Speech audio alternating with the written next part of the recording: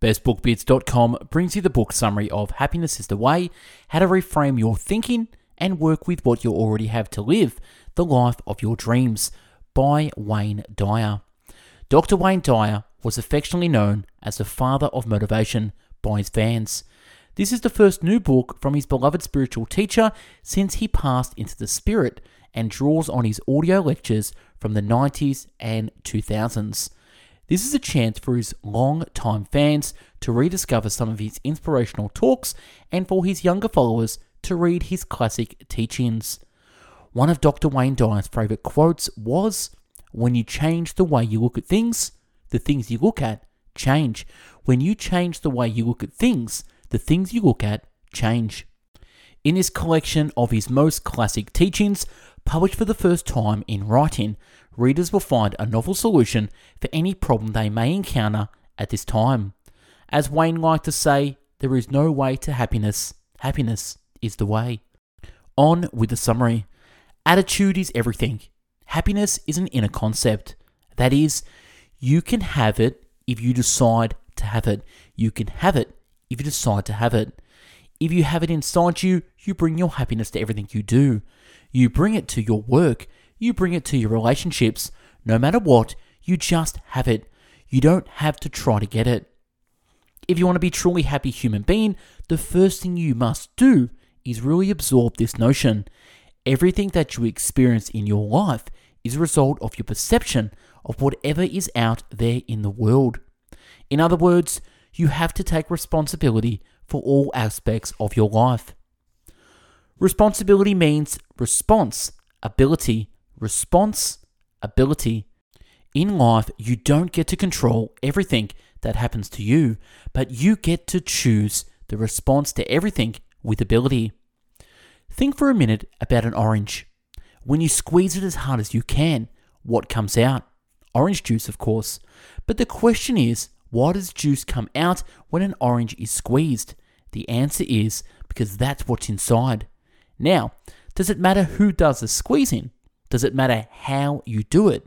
What instrument you use or what time of the day you do it? No. When you squeeze an orange, what always comes out is what's inside. Similarly, when you squeeze a person, that is, put pressure on them of any kind, and anger and hatred and stress and depression come out. It isn't because of who is doing the squeezing or when they do it or how they choose to do it. It's because that is what's inside that person. If you don't have it inside, it can never come out, no matter what your circumstances are.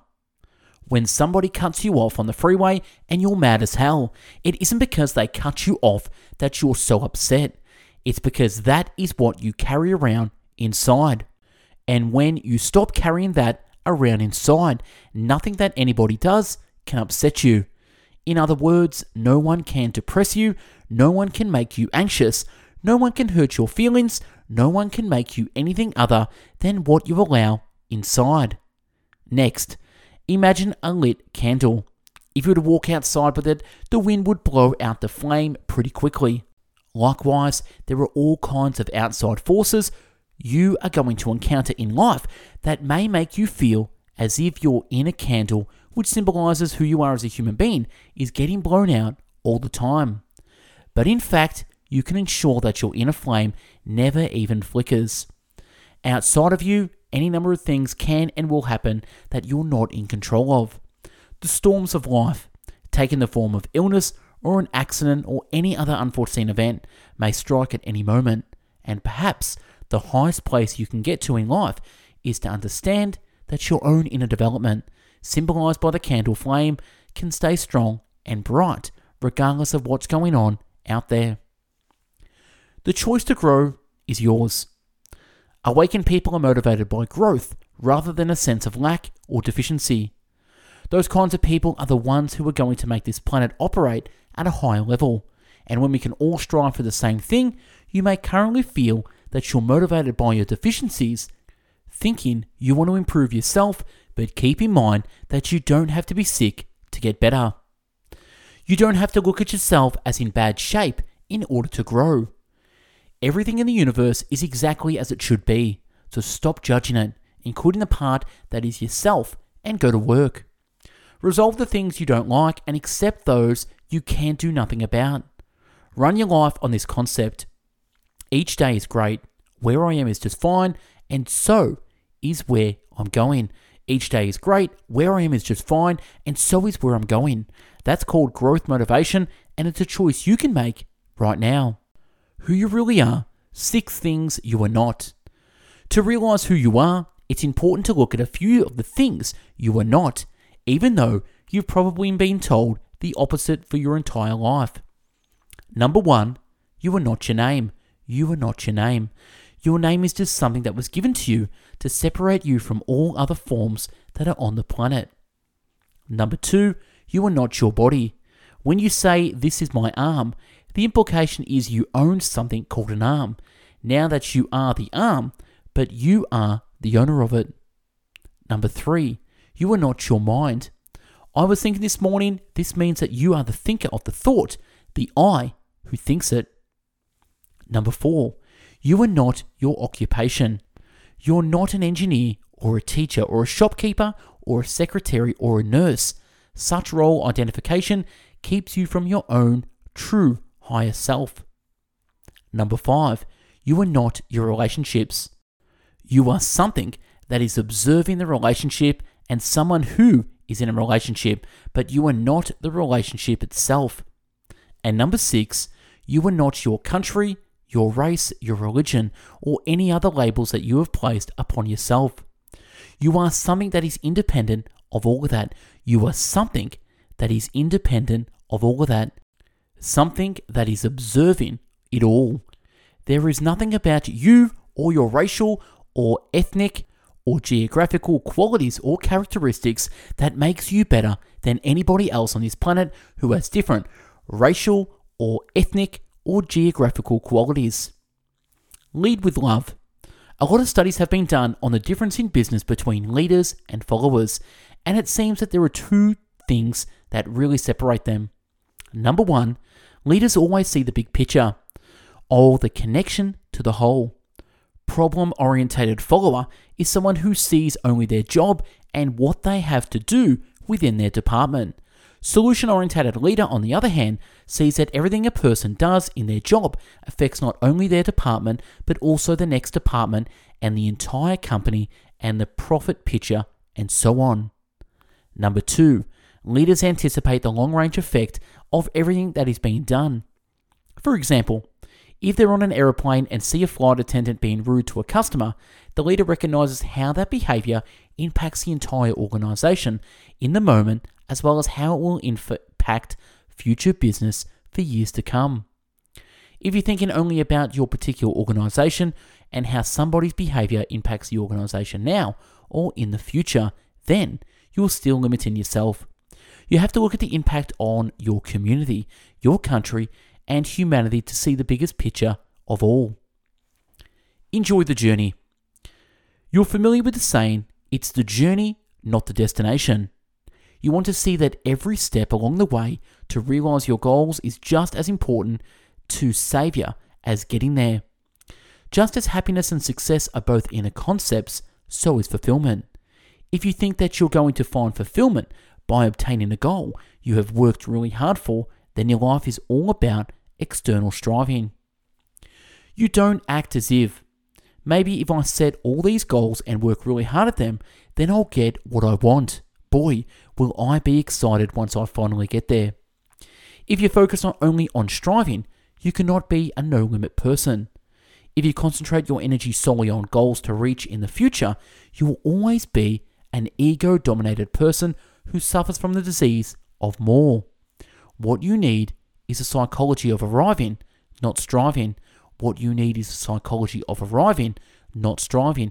We are always in the plane, never arriving, always traveling forward. Send love to everyone. Take a moment to think about all the people in your life with whom you have any conflict. If it's about something that happened with your mother when you were 2, if it's your neighbor, if it's your boyfriend, whoever it is, list them in your mind. From the person with whom you have the most trouble to the one who just annoys you. Then send them all love. See, it's easy to send love to the folks who do the things they're supposed to do, who are nice to you and smell good. Commit to working on this. Every time you find negativity in your life, practice sending out love to that person, even if somebody is really, really nasty to you.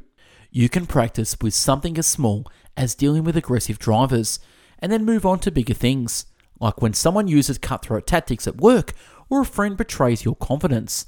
Eventually, you'll make that a way of life. Now, I just want to pause this summary before we go on and take a moment to say thank you for watching and listening to the summary. We have currently uploaded more than 700 free video, audio, and written book summaries at Best Book Bits. We'd love for you to become a fan of us at bestbookbits.com.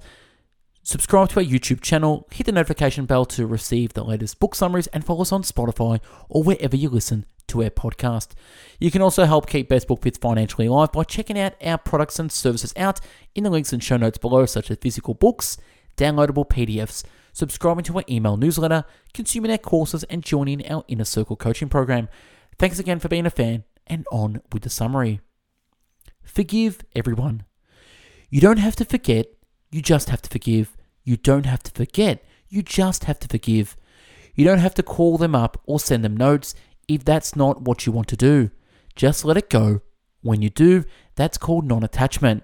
You are no longer attached to this person or their behavior. And when you're not attached to it, you're then free to be the creative genius you are.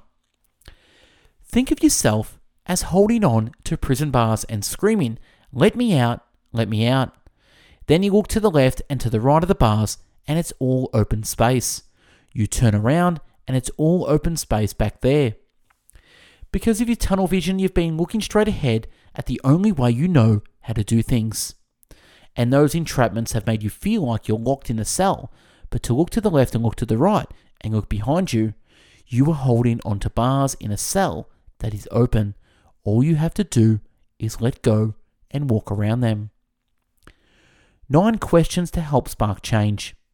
As we come to the end, let's turn to a series of questions to ponder in order to guide you on your way to a no-limit life. Number 1. If you suddenly discovered that you had 6 months to live, how would you change your life? Number 2. Who would you choose to live with if you could live with anyone else in the world and had no history with those you've lived with up until now? Number 3. Where would you choose to live if you have no awareness of where you've lived up until now? Number 4. How much sleep do you think you would get if you had no clock and no ability to measure time? Number 5. When and how much would you eat if there were no such thing as meal times? Number 6. What would you do if there was no such thing as money? Number 7. How old would you be if you didn't know how old you were? And number 8. What kind of personality would you have if you were starting today? And last, number 9. How would you describe yourself if you couldn't use any labels? With the answers to these questions, you'll find your sense of purpose. You won't focus on external motivators anymore. You'll focus on what you believe in, your mission, and see every other stuff gets taken care of. It simply is. The world is so perfect if we only stop to realize it. There is no way to happiness. Happiness itself is the way. And that's a wrap on the book summary of Happiness is the Way by Dr. Wayne Dyer. If you like this summary and want to download the PDF summary version, click the link below to access this. If you want to become a contributor to Best Book Bits and become part of the community, be featured on this channel and help do audio recordings, email me at info@bestbookbits.com or DM me on Instagram at bestbookbits. You can also join our free book club at Facebook, and if you want to do a book summary, comment, DM me, or email me. Thanks for watching and listening. Hope you got something from this. Go out there and make sure you find that happiness itself is the way. Take care. Bye-bye now.